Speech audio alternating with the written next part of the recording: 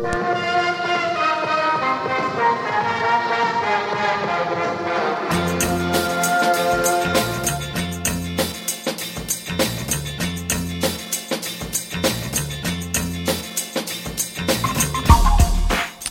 when I record this for my audiobooks, I have to hit it at like 50, 55. Go ahead and guess what we're recording at now. Wait, so what is that number representing? Level. The level? Level of recording, volume-wise. Because when me and you take the mic here, it's substantially lower. It's at like a 20. I was going to say 20 probably. Yeah. Because when I talk... I've learned that when I read out loud, I talk like this. And I don't know why I become Kevin Conroy from Batman the Animated Series. Well, it's more... When you're in conversation, you're talking on the fly and you're more emotional. So like when a thought comes to your head, oh, you get so excited, you're ready to say it exactly.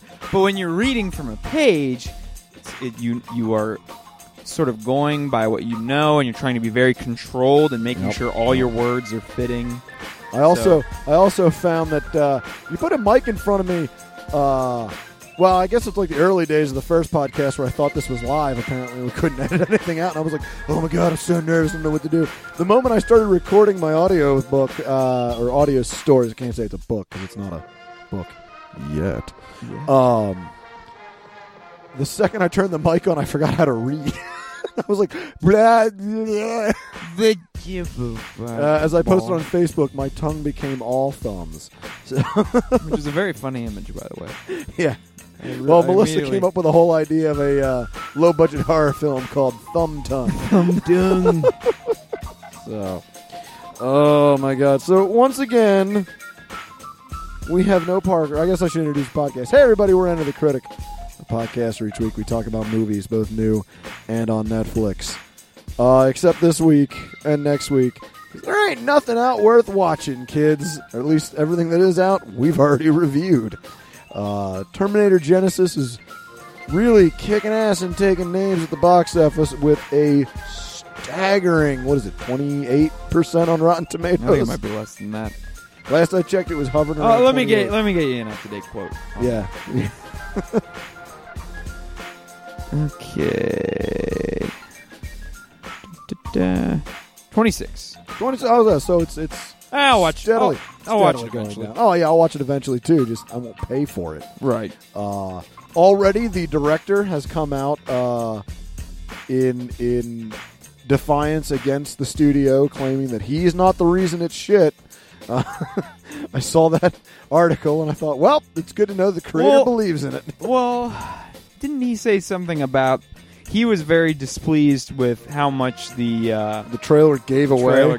Yeah, we might as well review it based on the trailer because we basically saw the movie. We don't really have a. Do we have a trailer for this episode? We can just talk about what we know about. Oh no, but you got to come up with news.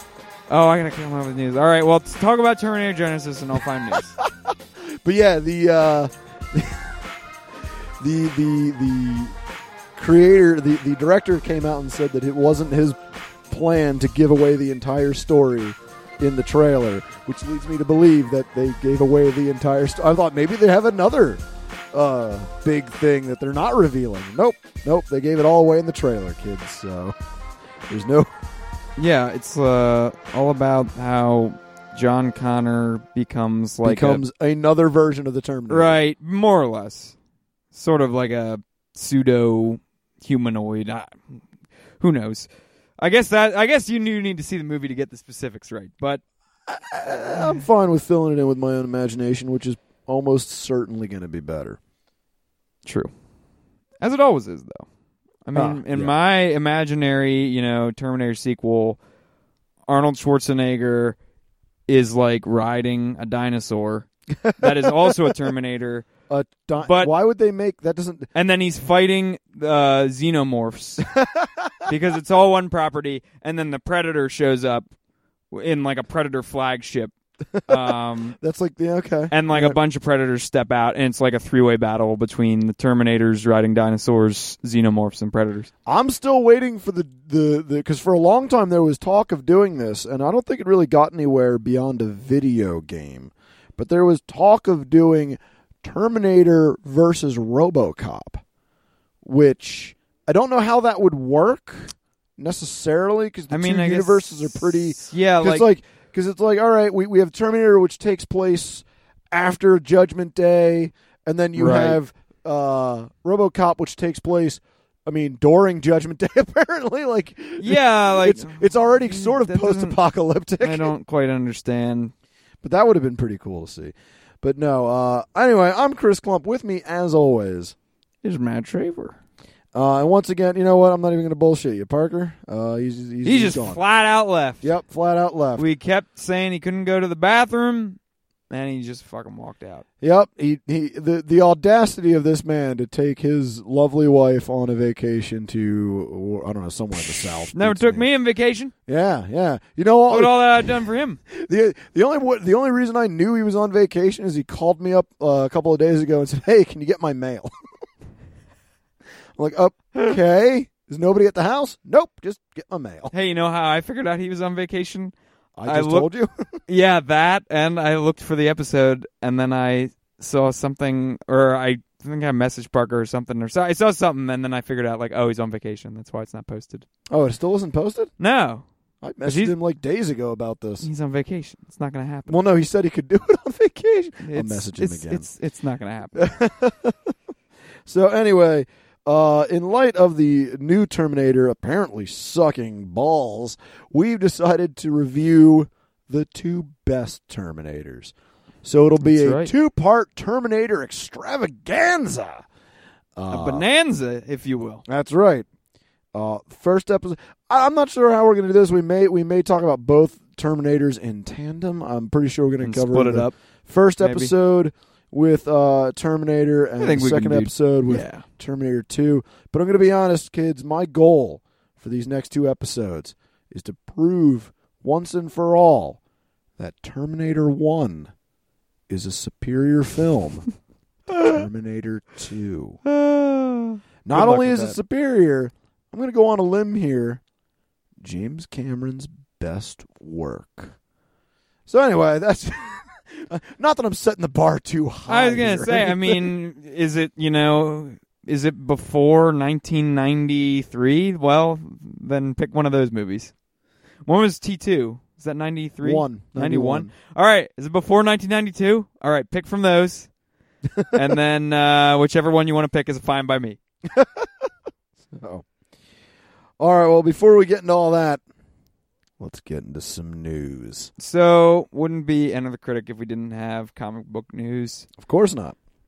And it really wouldn't be Enter the Critic if we didn't specifically have Spider-Man movie news. Why not? What other news could we have yet? They haven't even started filming. There's not really, honestly, there's not much. You want to talk about Ant-Man's early reviews? No. Pretty good. I don't. All right, well, skip that. Back to the Spider-Man. Marisa Tomei is set to play Aunt May in the new Spider-Man film. Are they trying to go for a sort of older yet still hot? Well, hold on, because I'm a little confused. Marisa Tomei is 50.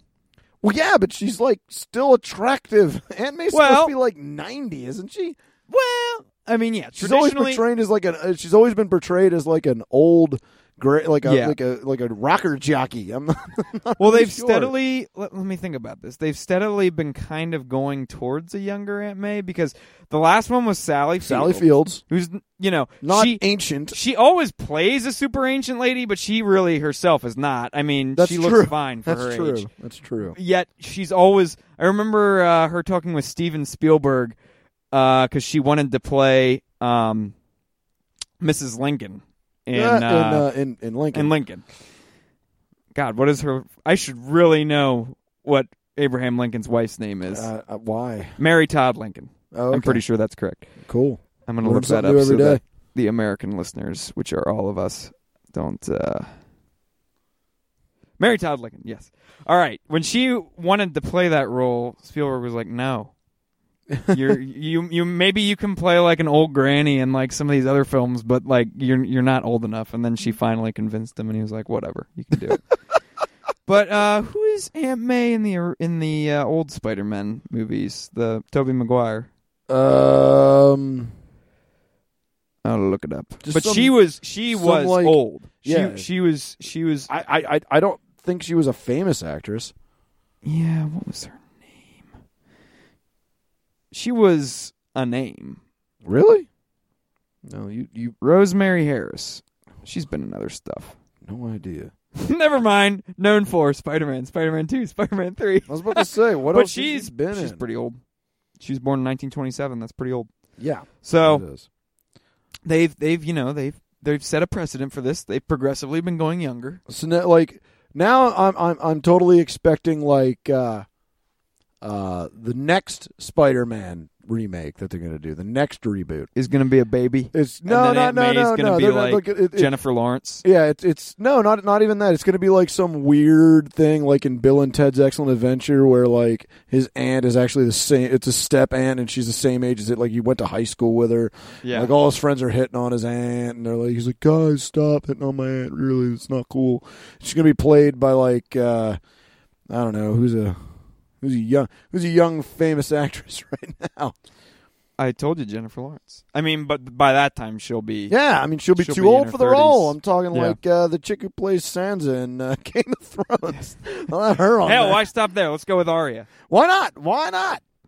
By then she'll Although be... both of them are then she'll be 20. Yeah, I was supposed to say, like, both those actresses are way older than their characters. Yeah, she might already. She's probably pushing 18 now. The chick who plays Sansa is like at least 18. And Arya is probably not far behind her. No, she's only a year or two younger.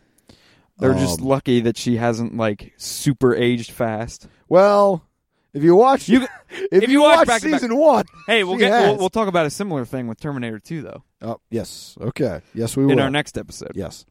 Okay, so other movie news, Ant-Man, we're not talking about that. I was about to say, I just see it. I'm so excited to see it. So, there are images released from the new Ghostbusters movie. Oh. Have you seen these images? No, I've not. This is the first I've heard of it. First I've heard of this. They have pictures of the car. Okay, so it's going more of a what is that? It's definitely going pretty retro. Yeah, it's keeping with the classics. But that's the original car, if I remember, was a Cadillac, a hearse made by Cadillac, a used 1959 Cadillac. So they're sticking with the Caddy. Good call. Let's see what else they have here. I didn't know if they were going to try to like update it anymore to piss off the old school fans and be like, "Yep, we're making it out of a Toyota Prius." And there's a look at Melissa McCarthy in uniform. Sweet. Very basic. Very basic. Looks like a prison uniform. That must be like, I wouldn't be surprised if that's like just like a test shot. Probably. It's probably like, just test. They're probably just doing costume testing. Yeah. So there we have that. So basically they're keeping it all the same. It's the same uniform from the original, basically. Yeah, actually looking at the old uniforms, they weren't much either. They were pretty much just jumpsuits. They were just jumpsuits and then with like random pouches and accessories. Well, I mean, the original idea for Ghostbusters wasn't for them to become like superheroes. Yeah, it was more or less they were exterminators. Yeah, they were just exterminators because the original premise was just like guys who like scientists who come up with this idea, but then they just become like regular exterminators. They don't like their job. They're kind of bored. Like that was the basic premise originally, and then they would come up with some crazy thing to fight. But that's why I love in kind of in the middle of the first Ghostbusters movie when they first hire Winston. Yeah, you have Dan Aykroyd walking in. He's got like a cigarette hanging out his mouth, and he looks terrible. And Harold Ramis is like, "You don't look so good." He's like, "I don't feel so good." Like you get the idea that they're like, This job sucks now. We're tired of this job. So that's why they had just the basic like janitor look about them, which I always thought was makes cool. sense. Makes sense. So I'm glad they're sticking with that. But you know, is there really nothing else in the news? No. Oh no. I got more. I was just gonna finish that up. But none of it's gonna be worth a damn if it ain't funny. Oh yeah, if it's not funny, It's gotta I don't be care funny. how much they stick to the original, look and feel. It's got to be hilarious. So Netflix is preparing its debut into feature filmmaking. About time. To combat Hollywood. It's release dates for Crouching Tiger, Hidden Dragon 2. Ooh. Adam Sandler's The Nope, Ridiculous... already not excited. Already Adam not looking Sandler's forward to this. The Ridiculous 6 and more. Netflix continues to prove its strength as a serious contender in original programming, blah, blah, blah, blah, blah. As far as the realm of original movies, it's caused controversy when they have announced Crouching Tiger, Hidden Dragon sequel, The Green Legend, will be released via streaming and an IMAX. So that's cool. So if you want to get the IMAX experience, you can go do that. Well, this is gonna plague havoc on a lot of different stuff, because I know there's a lot of directors, powerful directors, James Cameron being one of them, who is fighting tooth and nail against the home viewership concept. Right. They're really Martin Scorsese's another one who is, and I also think the guy who directed Dune and The Elephant Man and Eraserhead, David Lynch. David Lynch, yeah. Is also on board with this camp. A lot of big name directors are like, hey, we need to get people back into theaters. Right. We need to preserve theaters, mainly because that's where their money is. Well, yes. And so that's why I always think it's hilarious when they talk about, like, oh no, this is about the craft and the art. I'm like, bullshit, it's about your money.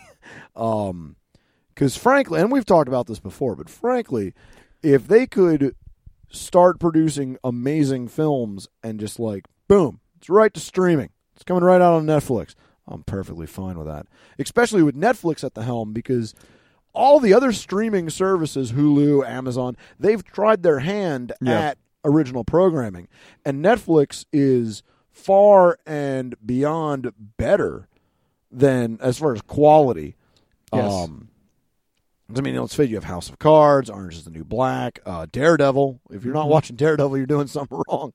And they have a whole bunch of new shows coming out. It was only a matter of time. They have a lot. They have a lot. Oh yeah, a ton. They're hitting it full force, and they have embracing 2 more Marvel shows coming out. Yes, Jessica Jones and Heroes for Hire, I think. Luke Cage. Yeah, Heroes for Hire. Yeah. So and Daredevil season 2, which the showrunner has deemed or has started calling it Daredevil versus Punisher, which is great. Which, I mean, the second I heard that, I was just like, that's a great. Rather than making a new original, Punisher property, I think that's a great way to use it. Oh, absolutely. Pit them against each other. Yeah, just bring in the Punisher as like the anti-hero. And it's like two sides of the same coin. Because I mean, they're both heroes. Foggy. One of my favorite parts of the Daredevil season, and when I really started liking Foggy Nelson, is when he straight up just like challenged Matt Murdock and was like, "You're just a vigilante. You're everything that you've preached against. Yeah, like you aren't doing due process. You're lying to everyone you know, and you're just taking it upon yourself to kind of imbue justice." Right. Exactly.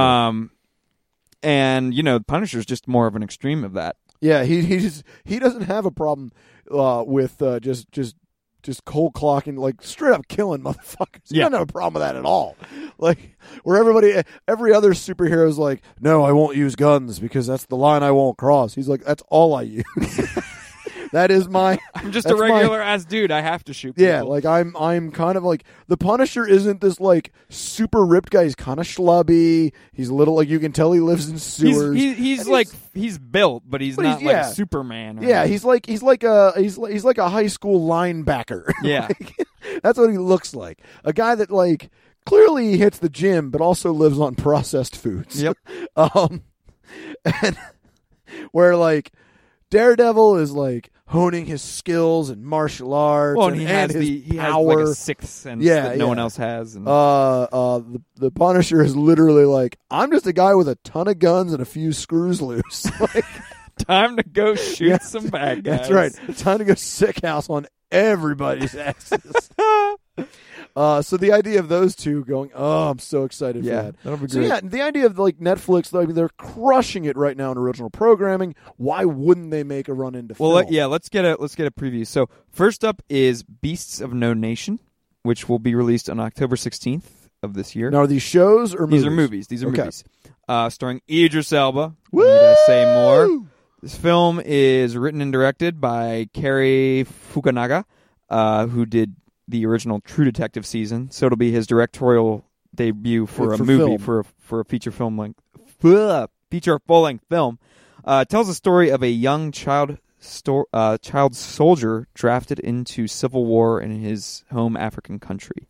Okay, And that'll be interesting. Yeah, Elba plays the warlord who serves as a mentor to the young boy. Oh man, So that sounds really good. that sounds like a really good drama right there. Now hold Or, on. action, not action, but like Hold war on, drama. don't get too excited because after that, Adam Sandler's The Ridiculous Six comes out on December 11th, 2015. The film is understood to be a comedic take on The Magnificent Seven, and coincidentally arrives shortly before Tarantino's Hateful Eight. It stars alongside Nick Nolte, Rob Schneider. Oh, fuck you, Rob Schneider. Wow, bringing Rob Schneider back. Terry Crews and Taylor Lautner. Now, here's my judgment on this. We already had the comedic version of the Magnificent Seven. It was called The Three Amigos. True. And Yeah, if you look at the storyline of Three Amigos, it is essentially a also comedic there's retelling yeah. of the Magnificent Seven. Well, I will say I think this is the movie where all those Native Americans walked out on it because it was so offensive. Yeah. I think And this is the same that's one. Adam Sandler comedy. Let's go for lowbrow race humor. Well, if I may, this could be a return to form for him because his best movies are like really stupid and offensive. Like maybe not super offensive, I guess, but the old Happy Madison movies are just like pure, like the comedic content is just like trashy. yeah, you're right. So and the fact that it is being written by him and Tim Hurley, who wrote Big Daddy and Happy Gilmore. Okay. All right. Two of the better. So yeah, Happy like Madison it films. maybe it'll be, you know, it'll probably be really lowbrow. I mean, I'm sure it will be, but maybe it'll Absolutely. actually be funny as opposed to his Not recent with Rob output. Schneider in it. Yeah, but he's also in those older ones. That's true. He's but in but all like those old- sprinkled in. Rob Schneider. Oh, yeah. Like early '90s, Rob Schneider was like a spice. You didn't want to overuse him too much. Yeah, when he started helming his own films, that's when it got no, that's bad. when. I mean, he couldn't even hack it on SNL, in my Right. opinion. So So he's the guy who's known as the copy guy. hey, making some copies. The worst. That is the like. If you hear someone making that joke at your office, you're like, I'm no longer going to find I'm anything. so you glad say I've never funny. worked in an office. But no, I can imagine hearing that guy, like Yeah. you're in your mid-level management office. You got your cubicle, and some guy pops up. Hey, making no, I'd fucking kill him. I'd strangle him with a mouse cord. It's worth it. It's worth it. As I'm being escorted out of the building, I'm like, you all would have done the same thing. You were all thinking it. I just had the will to act. I was the one who had to be your savior. All right, so coming up then in the first quarter of 2016, we do have Crouching Tiger, Hidden Dragon, The Green Legend. Excited. Yeah, Is Ang Lee a part of it? No. Oh, okay. No, it is not Ang Bold Lee. choice. It is Yuen Wu Ping, who's known for his work on Kill Bill Volume 2 and Iron Monkey. Oh, So- okay. I know. Yeah, all right. Not quite the same level of artistic caliber as Ang Lee, but Well, then again, Ang Lee bit it hard in the later movies. that's so- true. His artistic side kind of got the better of him. Yeah, at exactly. times. So, Exactly. and then finally in March 2016, the long-awaited Pee Wee Herman movie will air. All right. I'm excited for that. Really, Hell So- yeah. this is the result of Paul Rubin and Judd Apatow's collaboration. How can you Pee-wee's go wrong Big with those Holiday. two working together? It's true. Because as much as Judd Apatow, left to his own devices, his comedies are good. They're just too long, in my opinion. Right. But like with a form that's already set, like there's already a mold for the Pee-wee films. Like there's already here's how you make it. Put that in the hands of Judd Apatow, I think you're going to get gold. Yeah, I must confess I've never been like a huge fan of the Pee-wee movies. Not that I don't like them. The ones that I had seen I wasn't really paying attention to. They were just kind of on. So I've never been really devoted to the I franchise. absolutely love Pee-wee's Big Adventure, the Tim Burton. Okay. It's so good in my opinion. Well, it's got good writers too because again, Paul Rubens who's worked on the older Pee-wee stuff, and then Paul Rust from Arrested Development are both writing that. Yeah, so I figured Paul Rubens, since he is Pee-wee, I figured he would he'd be working on it. Yeah, that's it for their schedule. But like I said, I think some of those are actually going to be like simu premiering on IMAX. Yeah. Because I think they have a contract with IMAX to be able to do that. Now, I'm not sure if that means, because there are theaters already saying that they will refuse to show these movies, like basically to honor that like system of respecting the right of the theater to be exclusive, when a movie first comes out.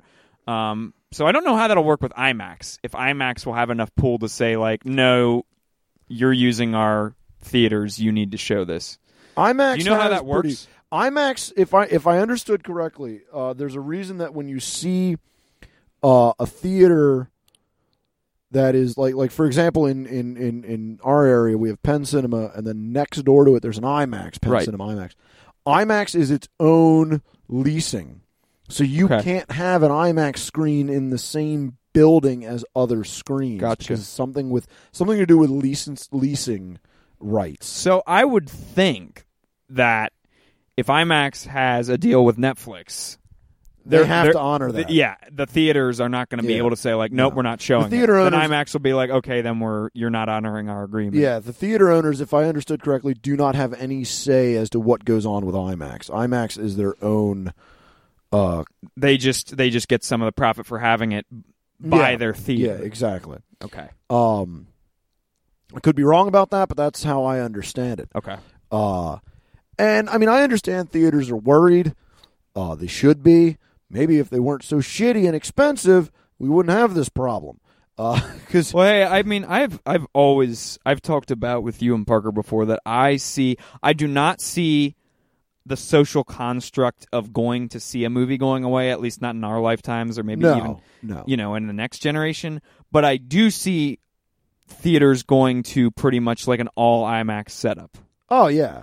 Because really that's such a huge separation between the home theater and what you can do in a home theater and IMAX. Like IMAX is just so much more than you could ever hope to recreate in a home theater because it's just so big. Right. But smaller theater, and they're trying everything they can right now with like 3D and kind of gimmicky stuff.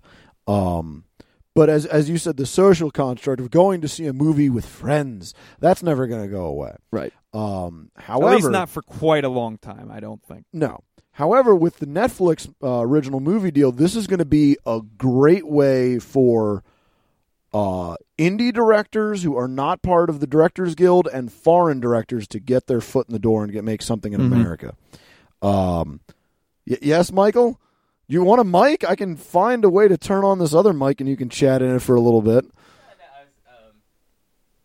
Make sure did you guys mention about Idris Elba's movie? Yes. Yep. Yeah, we already talked about that. Yeah, we went through the whole schedule. Yeah. Yep. Already talked about that one. The one that the Native Americans walked on. Yeah, the one that everyone walked away on. So. It's a little. That's probably what he did. A little. Yeah, little bronzer. Yeah. You know what I mean? It's like in old westerns when they again, because I love old westerns. You see some guy with just way too much bronzer on trying to pass himself off as a Mexican. It never works. They did that for everything. Oh yeah, exactly. Well, and what do you want to do? Oh, nothing. Are you doing No. I'm just looking at time. And what's his face? Yul Brynner played the King of Siam. Yul Brynner played an Egyptian. Yeah. in the he was Ten just like a Commandments. white dude that was like pretty tan, and they Yeah. were like, Oh, yeah. "Oh wow, you could be like all these different ethnicities." Oh yeah, because he's played all over the. If you look at Yul Brynner's like filmography, he's played like an Egyptian. He's played in The King and I forget the ethnicity of that. Yeah, he's Siamese. Oh yeah, Yeah. exactly. But then like you look at him in like Westworld or The Magnificent Seven, he's clearly just a white dude. Yeah. You guys seen Short Circuit, right? Oh yeah. The Indian character is a white guy. Really? Yeah, it's the one of the brothers, one of the Goomba brothers in Bowser's his nephews and stuff. Oh It's yeah. one of those guys played that Indian dude. From Super Mario Bros.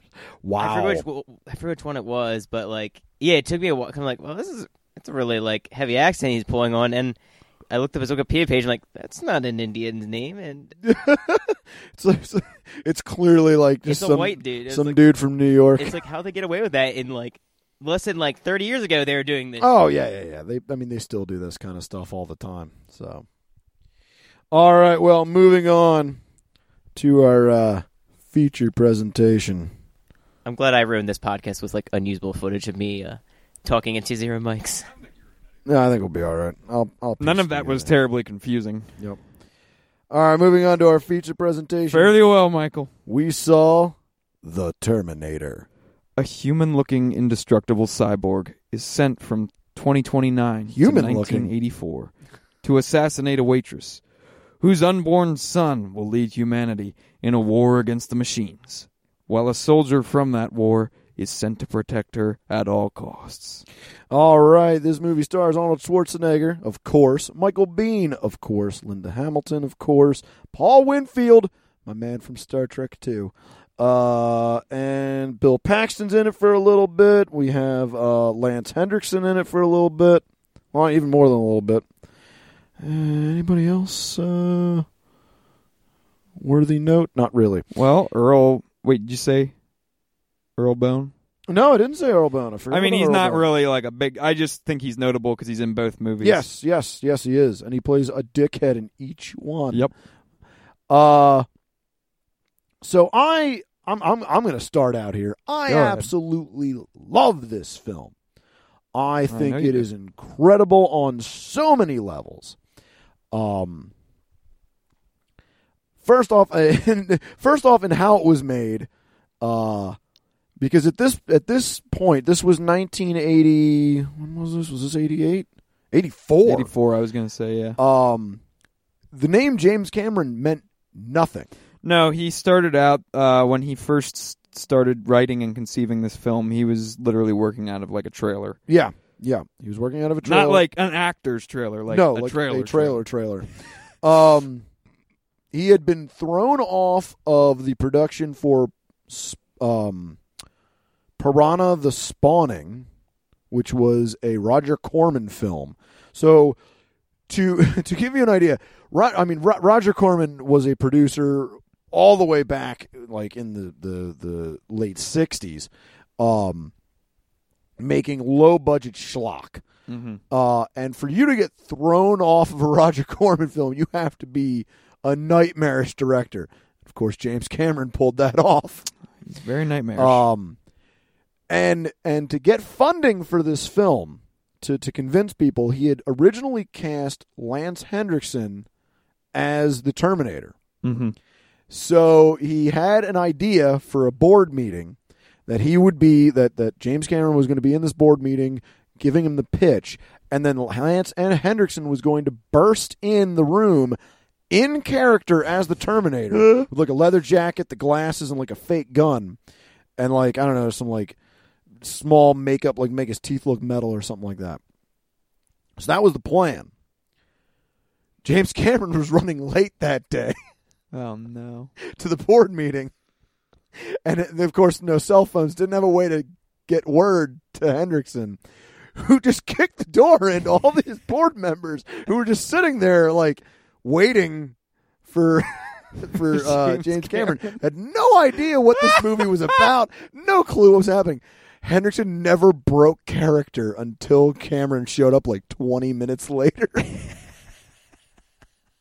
So, I just love this idea.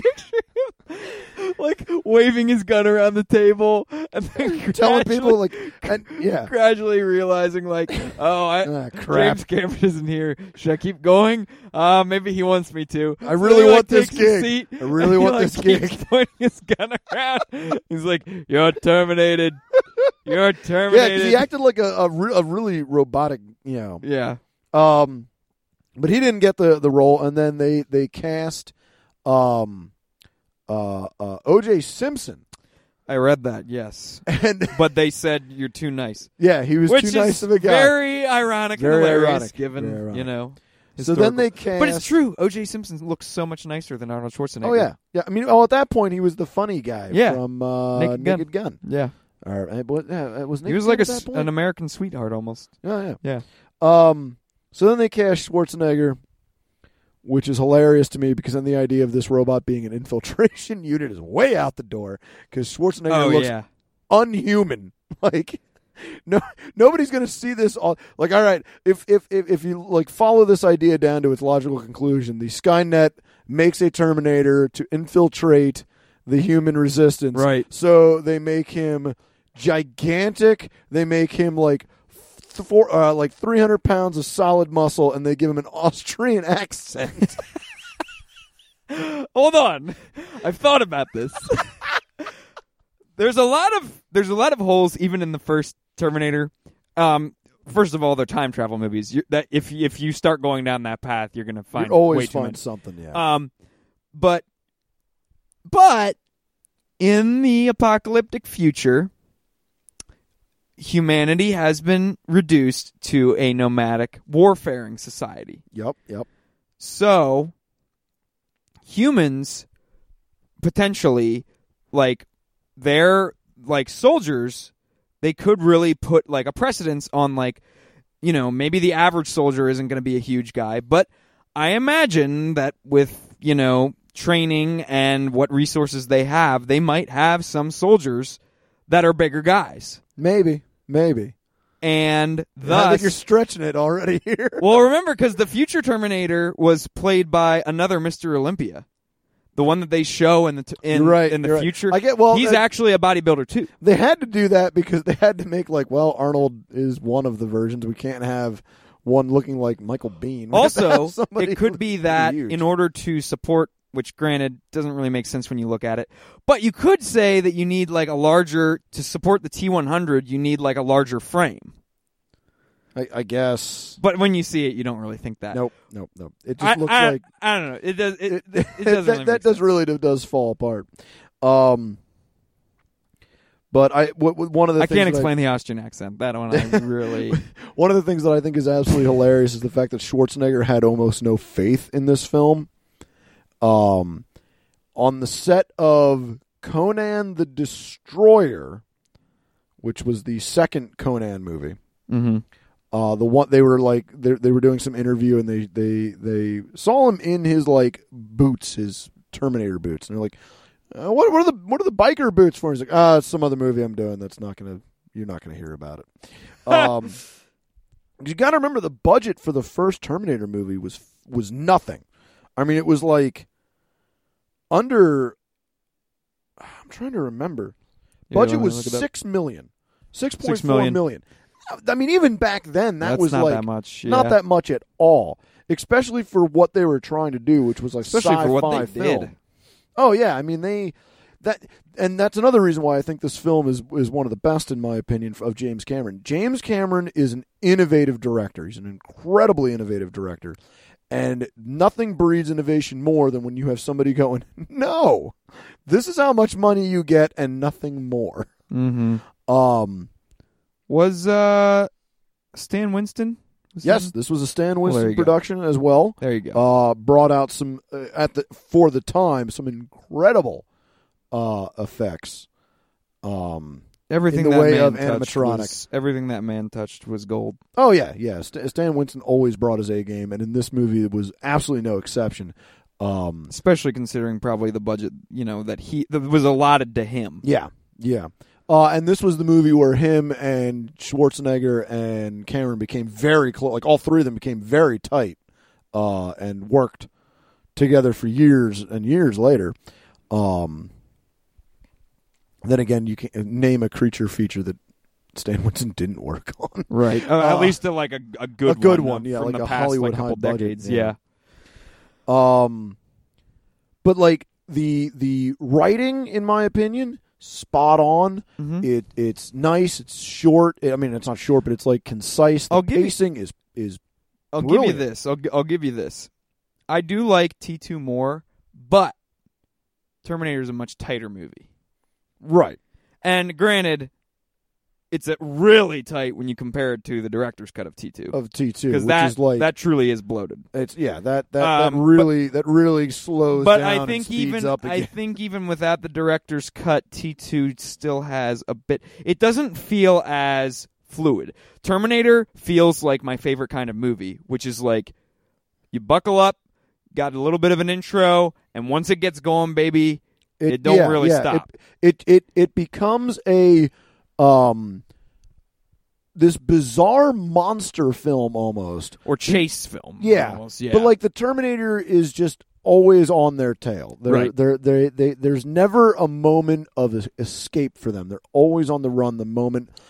I would say the only time of reprieve once the Terminator enters the picture, the only real moment of reprieve is when they're at that hotel for like a day. They're hanging out for a night, and even then the Terminator's coming because he calls her impersonating her mom, the mother, and you know he's coming.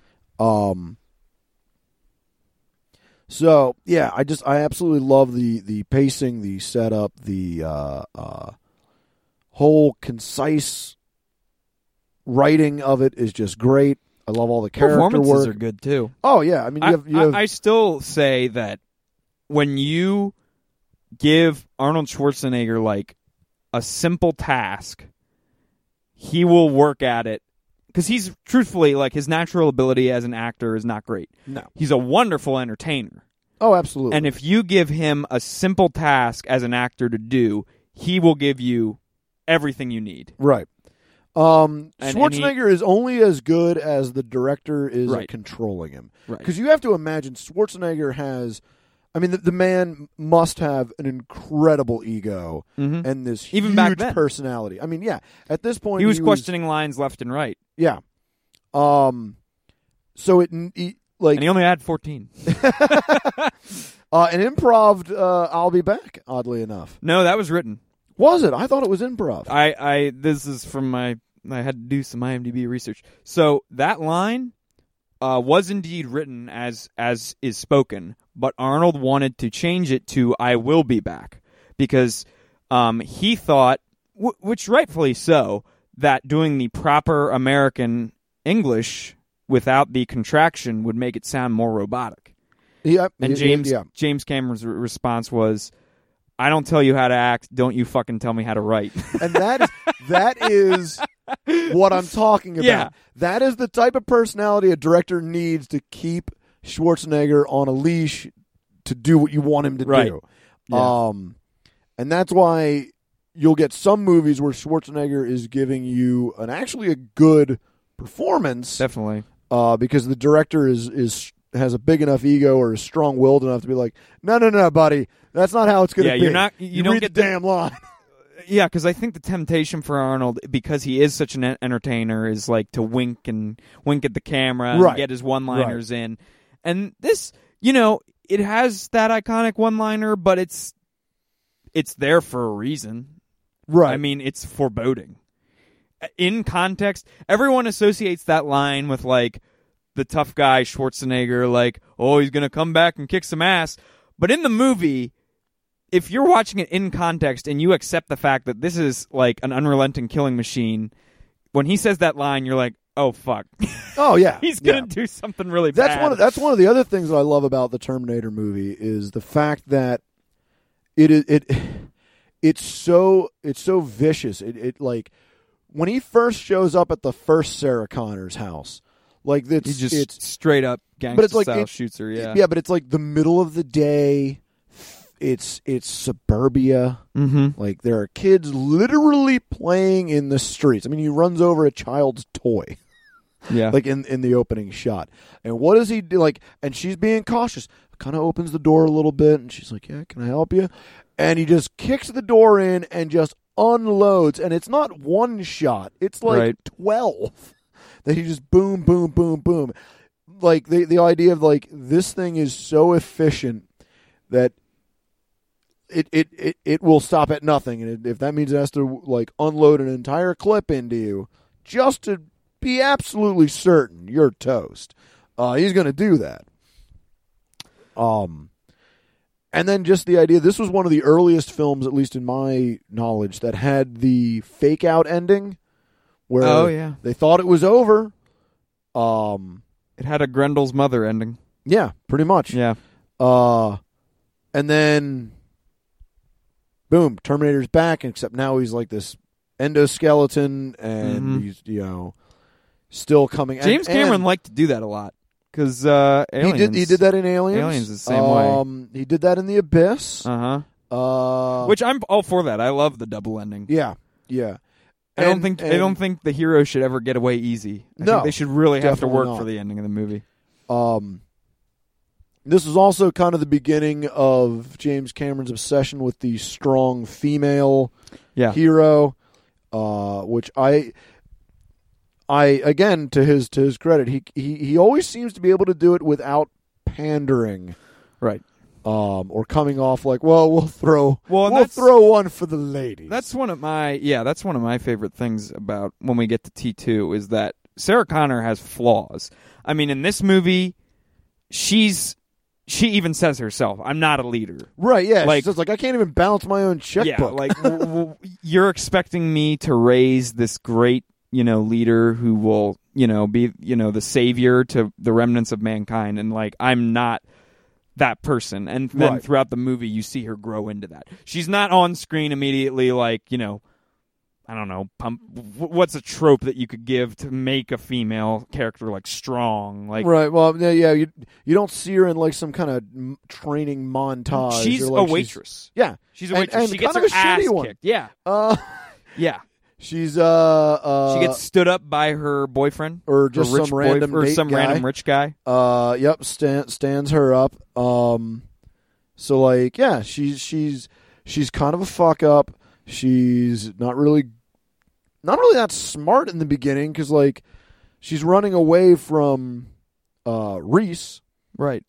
Well, played by Michael Biehn. And no, I'm saying, like, but how does she do it? She, like, runs into a bunch of clubs and she's kind of freaking out and, like, doesn't really... She doesn't have any control. She does what probably a normal person would do in her situation. Right. She's not exceptional. Right, exactly. In the beginning of the movie. And she grows in her character. Yeah, and then at the end, she ends up having to do it, because that's another nice thing about the double ending is where, like, and that makes it even scarier.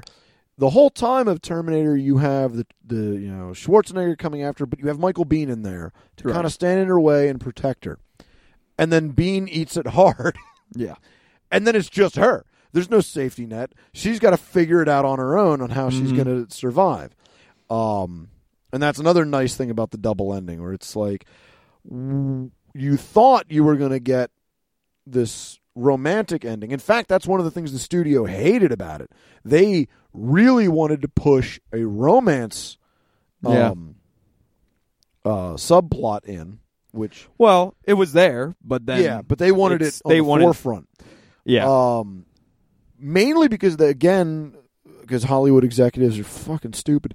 They were planning on trying to market this solely to women, or like to like heavily to women, because they wanted this. They were like, "How do we get the women dollar in?" And Cameron was like, well, "I don't know. What are you talking about?"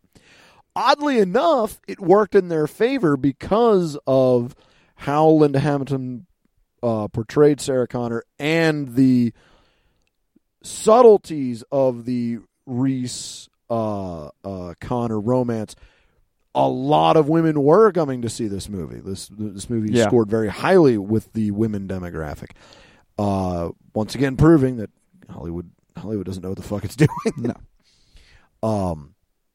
But yeah, the also one of the things I love is just like the kind of the open loop of the ending, where it's like, okay, you have this nice concise loop of Reese being the father John to John Connor's Connor. father, and John has to send him back. And John knows that he's Yeah. his father, and he knows he has to send him, Yeah, and then he comes yeah. back and blah, blah, blah. But then you also have this thing of them like rolling down, like she's on the highway, and like clearly she's starting to prepare for some shit, and you're like, could she save humanity? I like, like if T2 had never happened, I think that we would be looking at Terminator in a very different light as, well, the ending's genius because it kind of leaves it open to interpretation. Will she succeed?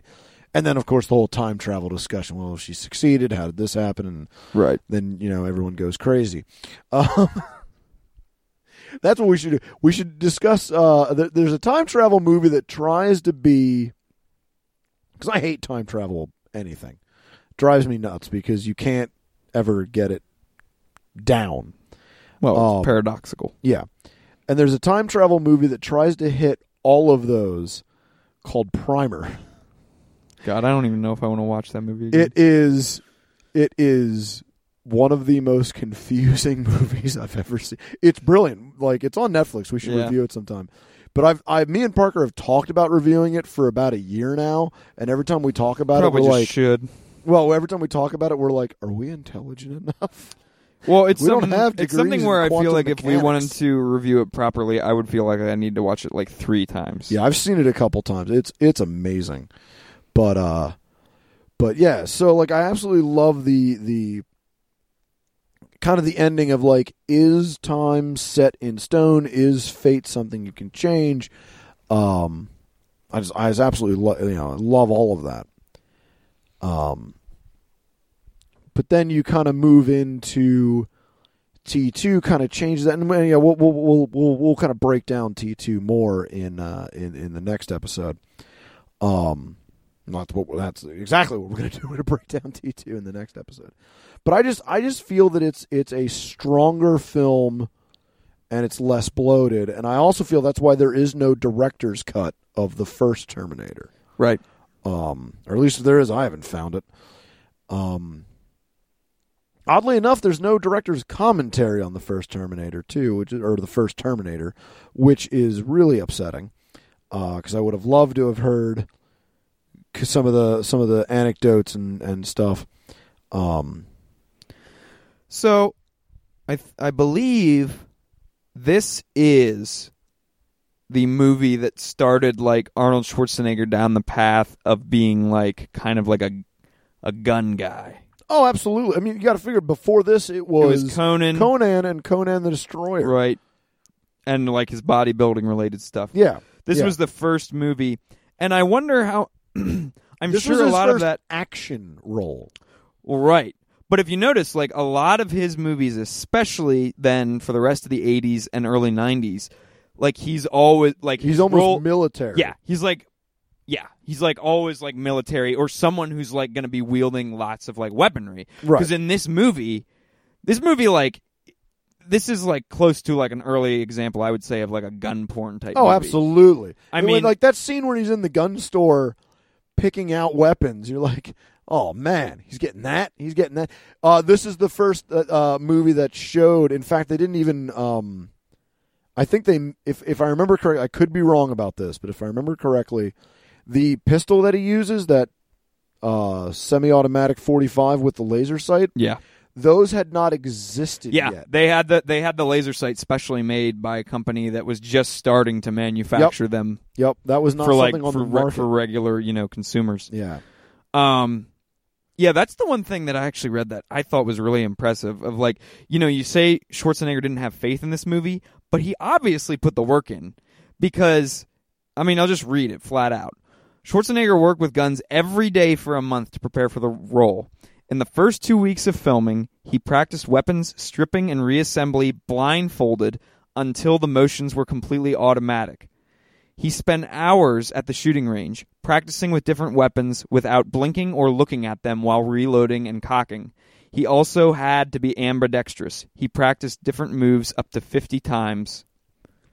That's ridiculous. Trash talk Schwarzenegger all we want, and we do want to from time to time. The man is a consummate professional when it comes to his really, especially back does. then. Yeah.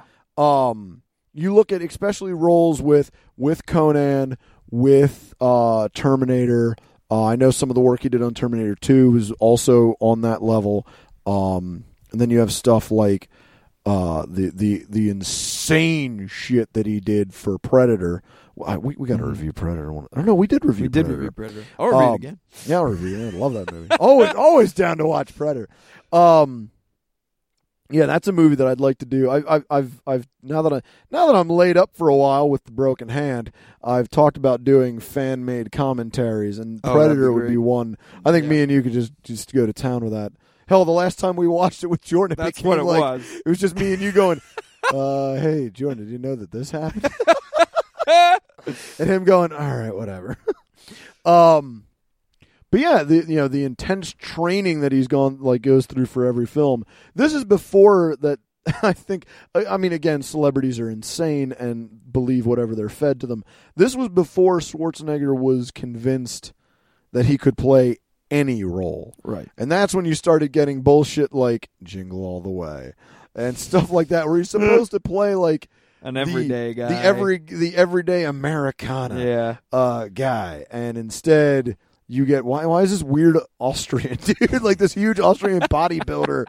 Like we're supposed to imagine him being like this schlubby guy from like he's supposed to be Tom. Well, Arnold he's wearing or something. glasses. Yeah, he's wearing glasses. Clearly, he's like a working guy. That's why I never understood because James Cameron kept using Schwarzenegger in different things, much to some roles that didn't make sense. In my opinion, True Lies. See, I still really like True Lies. True Lies is a great movie. And oddly enough, it's Schwarzenegger's best performance, in my opinion. Yeah, I would say it's up there. Again, although I think that's James Cameron. I still need to see that new zombie movie that he's in because I've heard he's like legit really good at it. Yeah, I need to see that too. But it just doesn't fit, in my opinion. Like he's supposed to be like a CIA he's a spy. Secret agent. Yeah, there's nothing secret about him. Schwarzenegger could be a quote no name, and he would still be famous. Like, look at this gigantic, muscular guy.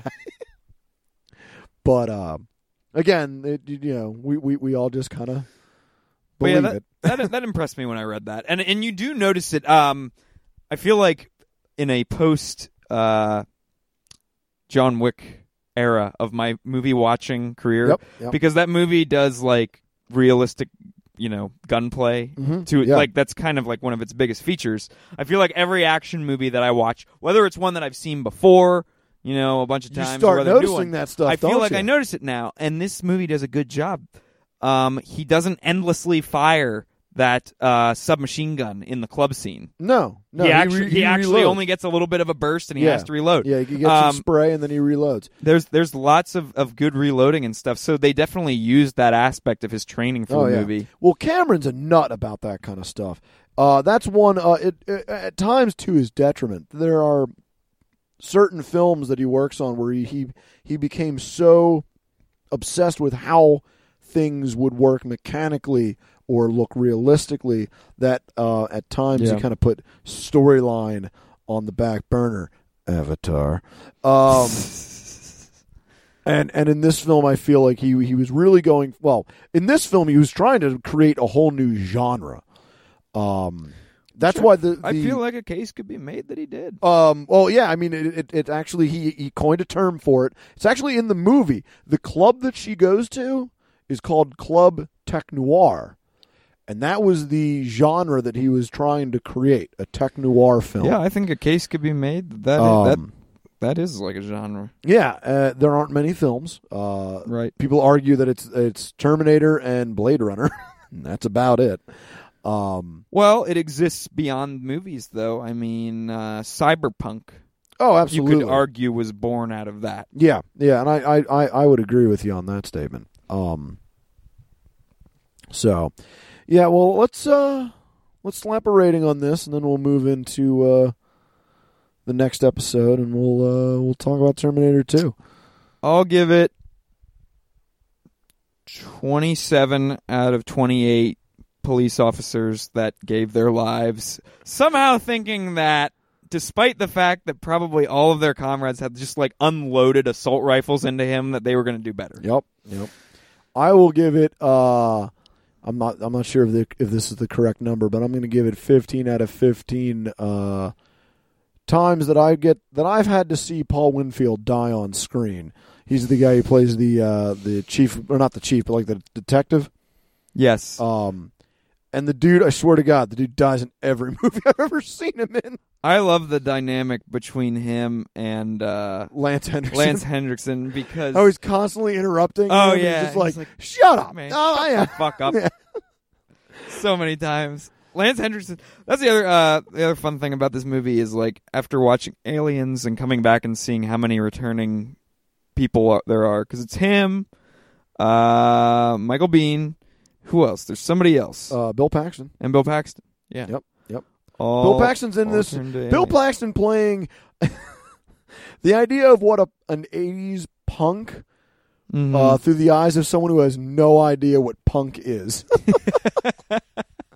Like he's that's just so true. Not even like no one was looking like that back in the 80s, but that's what James Cameron wanted. So, all right. Well, our next episode. Actually, we didn't even talk about this. The Terminator is on Netflix right now. Yes, it is. So if you haven't seen it, why haven't you seen it? For the love of God, go see this film. It's on Netflix. It still holds. I just rewatched it for the podcast the other day. Holds up wonderfully. Yeah, the effects, some of them are a little cheesy. Actually, I think the effects hold are up great. really well. I think the effects are the only effect that doesn't work his real face. well is the head where he cuts his own eye out. Yeah. Whenever they use looks a little waxy. Yeah, whenever they use the face dummy, it looks. But again, look at modern CGI. Yep. You're still gonna notice that it's fake. Actually, I thought about this. One area where CGI does work is where you're taking away bits, and it would have helped there. Right. Because you could have used Schwarzenegger's real face with like an overlay. Yeah. Well, we'll get into that with Terminator 2. Right. Because that was one of the...